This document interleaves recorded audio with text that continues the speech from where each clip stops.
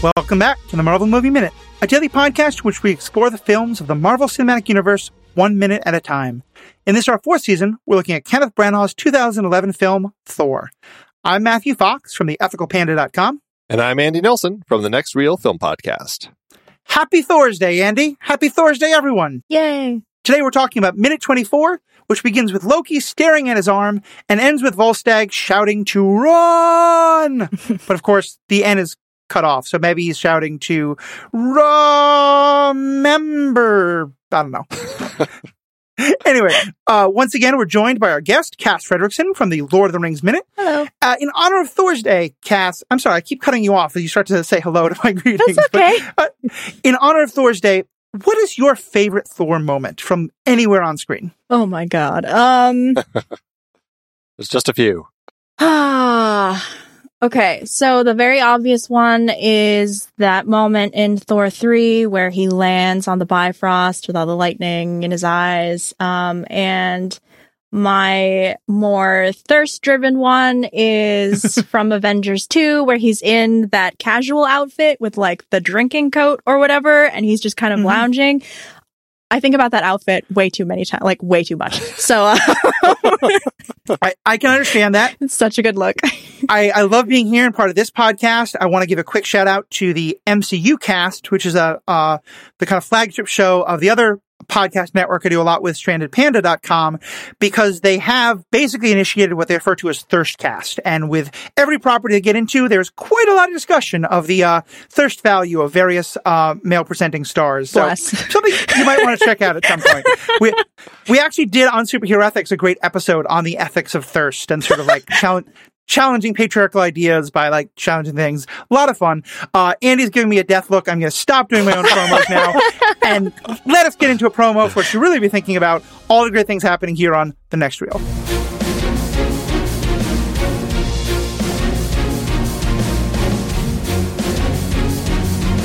We have been putting our artwork for Season 4 onto our merch over in our merch store. We've got that fantastic Bifrost look that wraps around mugs.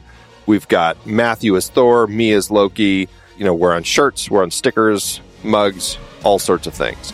Find out what you're looking for in our merch store. Just head to truestory.fm/Marvel Movie Minute and click on merch.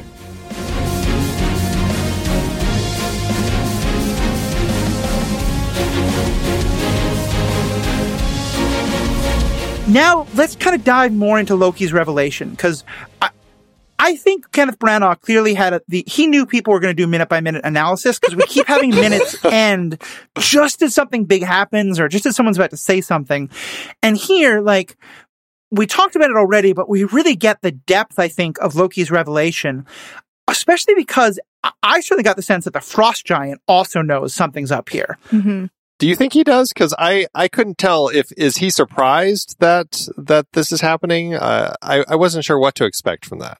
I think it's both surprise and kind of, I don't know. It's like a deadpan surprise almost. Like he says so much with his eyes, and it's really, really funny because he's just like, that's not supposed to happen to you. Right. That's exactly the look he gives. He's like, what? Yeah. And Andy, is what you're saying that you're wondering if maybe all the Frost Giants know that Loki is the child that was stolen so many years ago?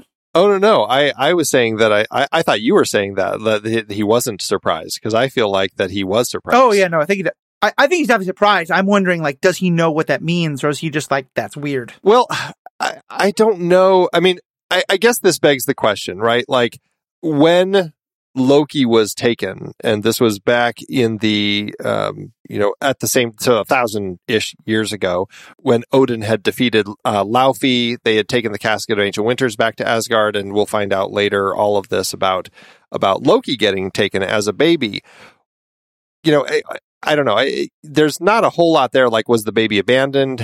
Is it like, the runt of the litter, and they had kind of left it by the wayside and weren't doing anything with it? It was just going to die out in the wilderness.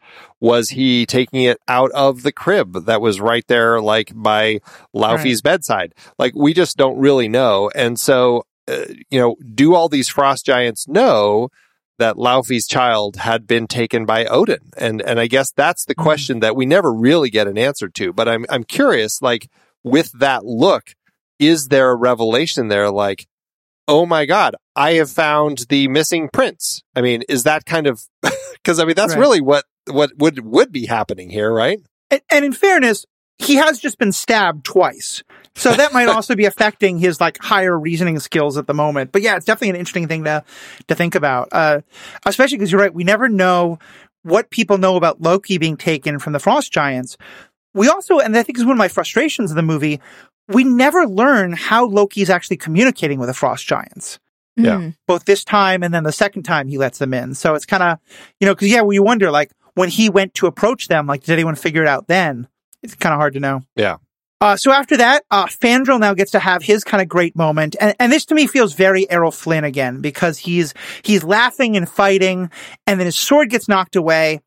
And there's a good like second and a half or so of like genuine concern on his face. But then he comes up with a plan, jumps through the giant's legs, grabs his sword, and he's back to happy laughing again. And that would be Fimbledrugger you're talking about. Yes. Of course, right on the edge of my tongue. That's so sad that they named all of these weapons and they didn't name Sif's. I know. It really irritates me that they said, oh, she's just got a sword and shield. She gets two things, so we don't need to name them. She has a literal double-edged sword. Like, that should have a really cool name. It absolutely should. I now do want to search marketing, because I know that there's a very unfortunate thing that, like, people don't think that, action figures of women or of like their weapons will sell as well. And that's often kind of the reason why like people say we don't want to make like a Captain Marvel movie, because most of the money we're going to make is on merchandising and people won't buy it, which the number of people I see wearing around in Captain Marvel shirts kind of proves the lie to that. Mm-hmm. But I don't want to go into too conspiracy theory, but that does make me wonder if again, that's why they didn't name it, because, they did name it for the merchandising and they were never planning to sell that toy. Well, I get no idea there. I will say I'm looking at Thor, the toy for Fandral, and they call it the harpoon blade. So interesting. Ignored everything I just said. So, Yeah, they might have said, they might have come up with all these cool names for the marketing, and then the marketing team said, you know what? No kid is going to know what you're talking about. Like, let's just call it something like the harpoon blade because that's fun for kids. Fimbledrugger, like kids won't even know what to say. So this is a bit of a tangent, I apologize. But in Star Wars fandom, there was briefly this moment where Boba Fett's ship was being sold with a marketing label of Boba Fett's ship. And the ship is actually called Slave One. Mm-hmm. And, Star Wars has actually done a pretty good job of kind of trying to make, some of the names of things not quite as offensive in some ways. And so some idiot fanboys went crazy and thought, no, it's called Slave One. Why aren't they calling it that? Until someone pointed out that every Boba Fett ship has always been marketed Boba Fett's ship and then maybe Slave One in like italics or something like that. So, maybe not everyone, don't at me with the one picture you have, but like it was clearly not what Star Wars was trying to do there. Yeah. Anyway. That rant over. Let's get back to this. I just love this moment from Fandral. I feel like we've talked a lot about how the Volstagg comic book stuff doesn't work. Volstagg. Volstagg, keep doing that.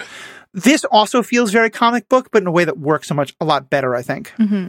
Comparisons to Errol Flynn, certainly, but also just comparisons to Dread Pirate Roberts, because the way that sword like lands, it like, with the tip down right into the ice, it's like straight out of when Dread Pirate Roberts throws his sword and it does the same thing. It's like such a, I don't know. I feel like the odds of getting that done are impossible. But it looks cool. And I guess that's why we get to see it. Yeah.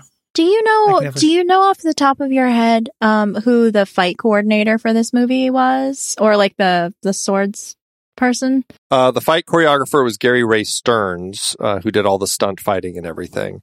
As far as like the sword, I don't know. The sword trainer and choreographer was Thomas DuPont. Oh, okay. Yeah, is that not a name that I recognize. I was just curious. Yeah, in case it was like the same person from Lord of the Rings, that would have been quite the coup to have you on for this minute so we could have discussed it.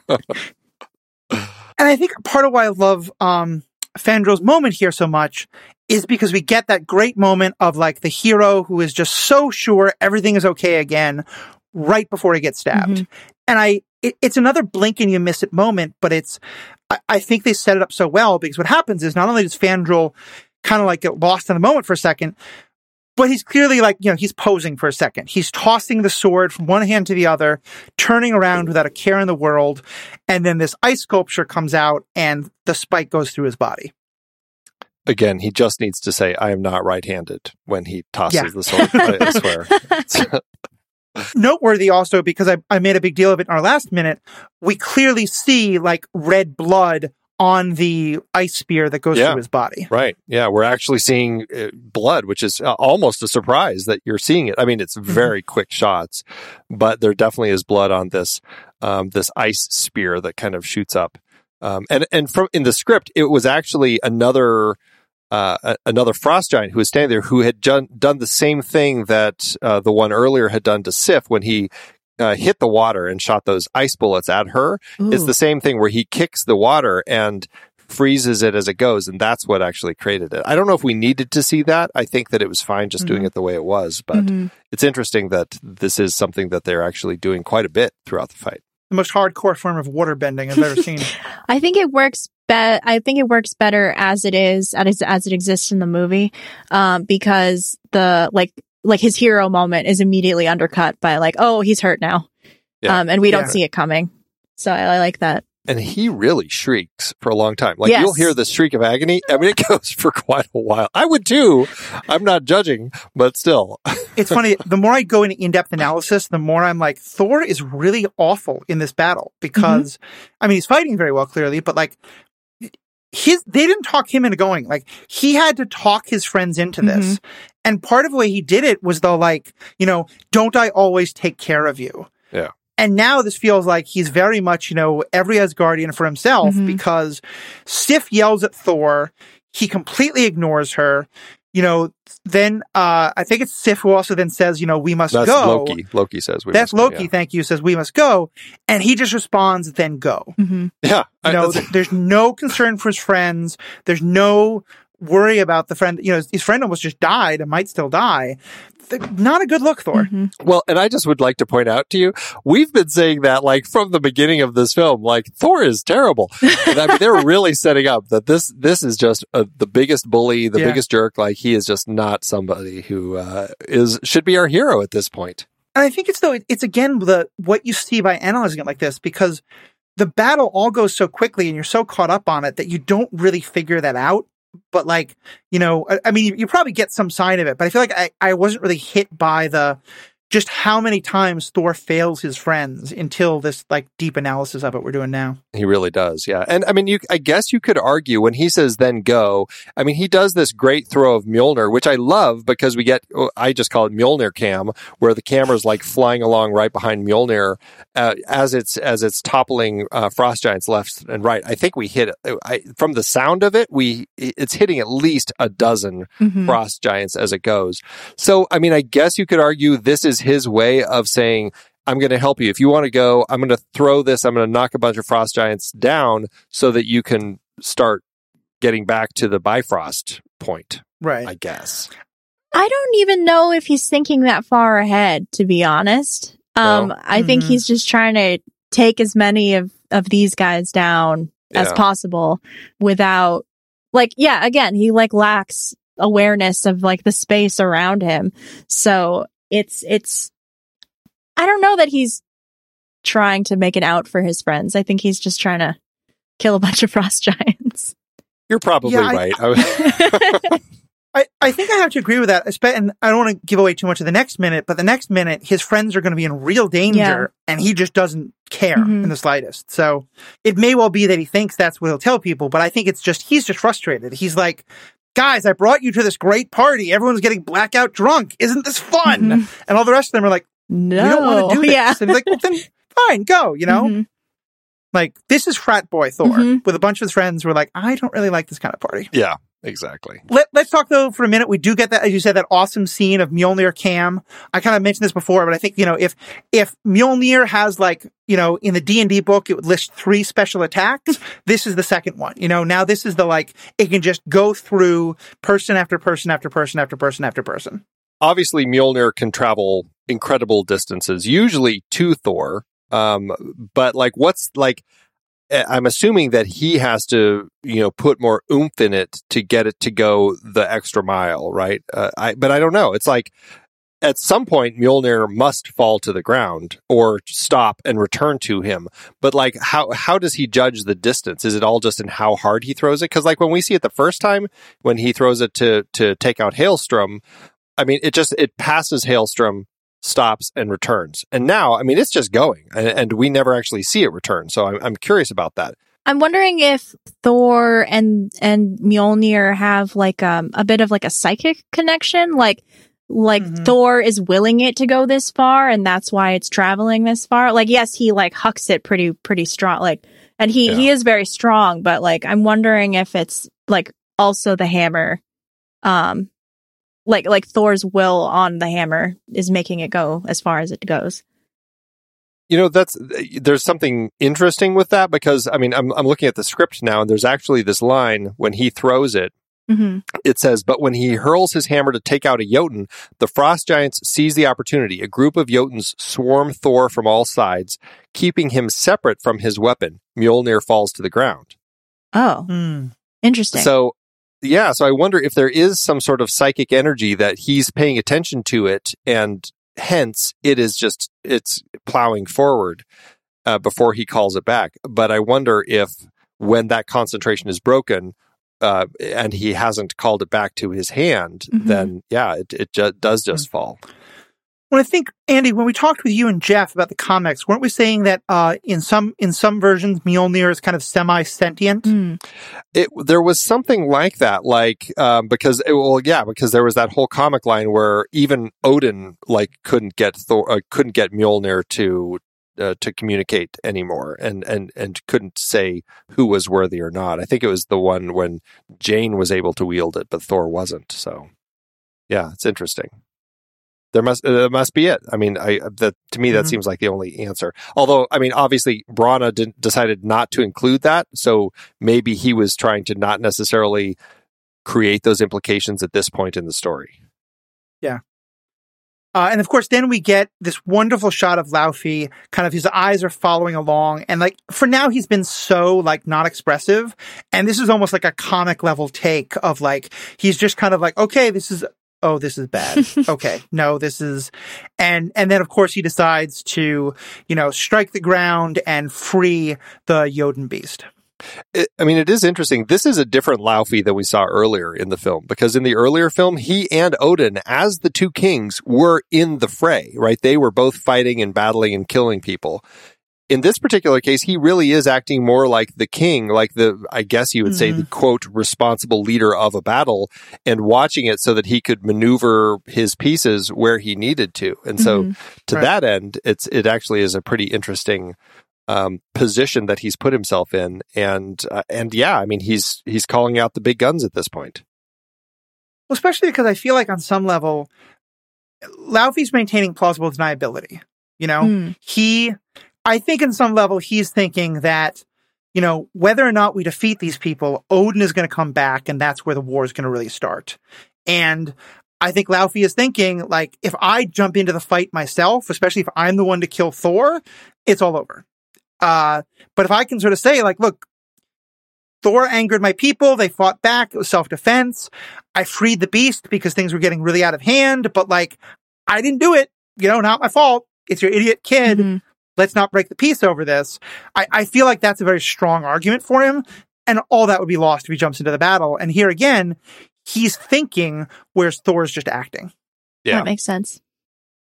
I'm becoming a real Laufey stan, like, the further we go into this. Like, I really like the guy. I remember, like, he tried to take over all of reality in the first 5 minutes, and that wasn't so cool.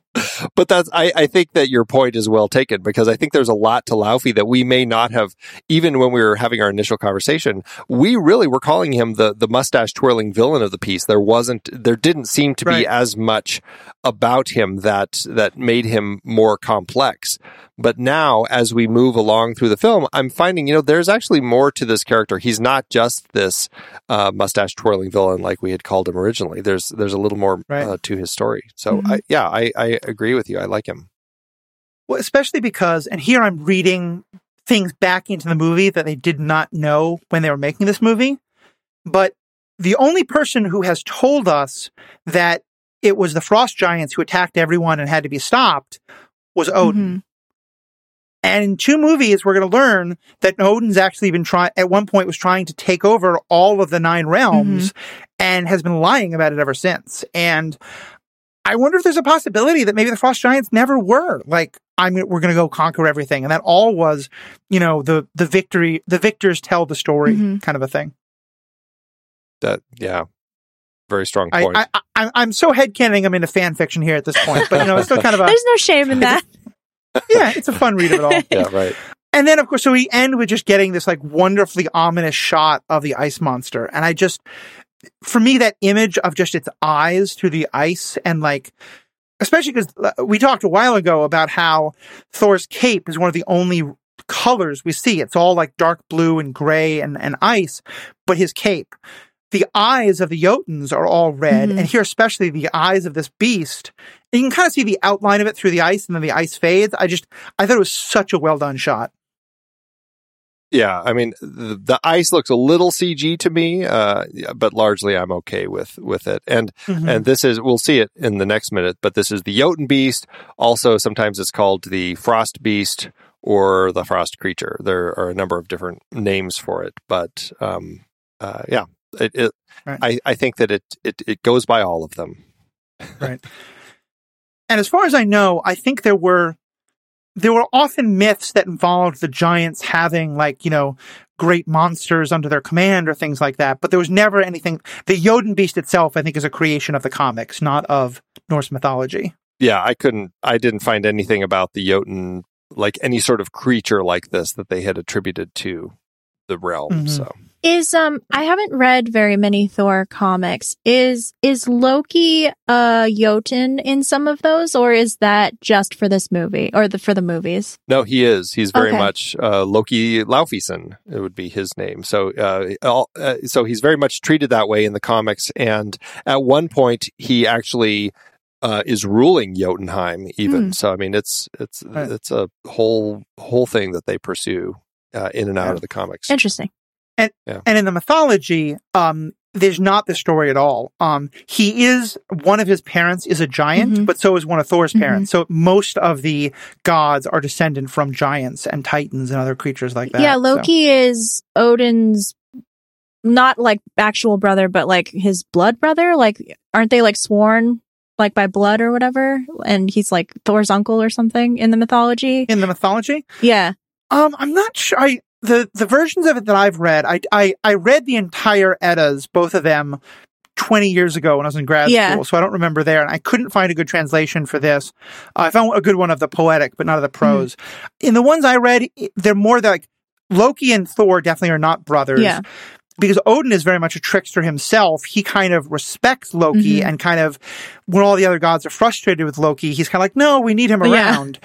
In part because I think like Odin knows that if then people don't look to him as this awful trickster.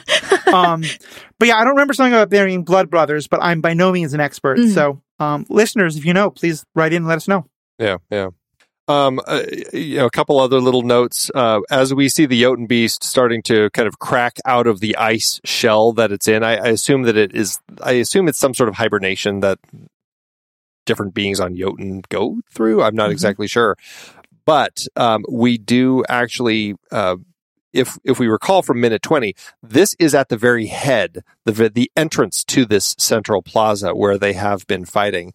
And at this particular point, like when Fandral gets stabbed with the ice and everything, all of this is actually out there. So it's interesting. You can't tell from the way that they shoot this, but what ends up becoming clear is that Fandral, Volstagg, Hogun, Loki, and Sif, they have actually been fighting and slowly working their way out of the central plaza. Like they're actively saying, okay, we're going to fight, but we're slowly kind of working our way out of this trap that we're basically in here. Whereas Thor, he's just in the middle of the plaza and he doesn't care. He's just, spinning in circles, hitting everybody that's around him.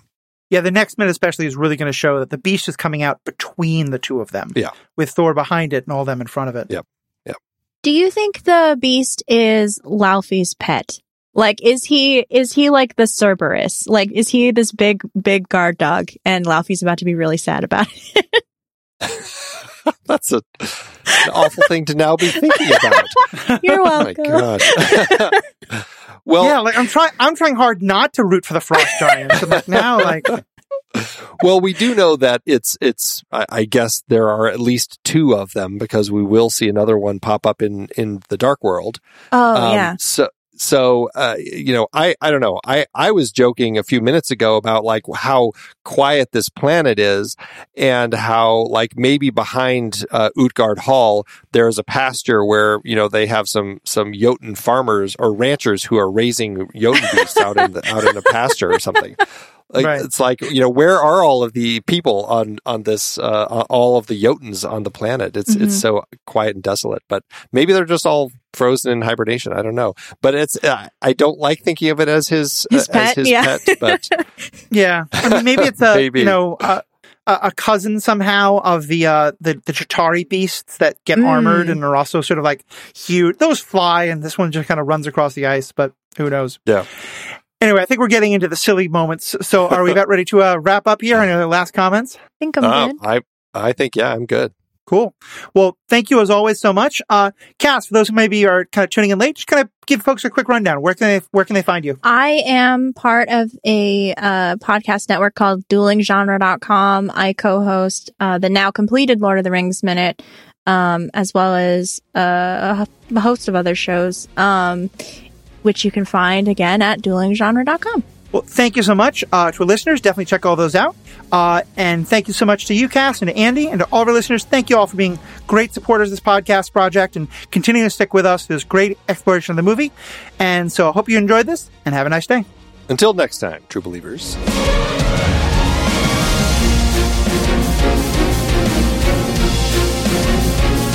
Marvel Movie Minute is a production of True Story FM, engineering by Andy Nelson. This season's music is One Last Ride by Martin Puringer.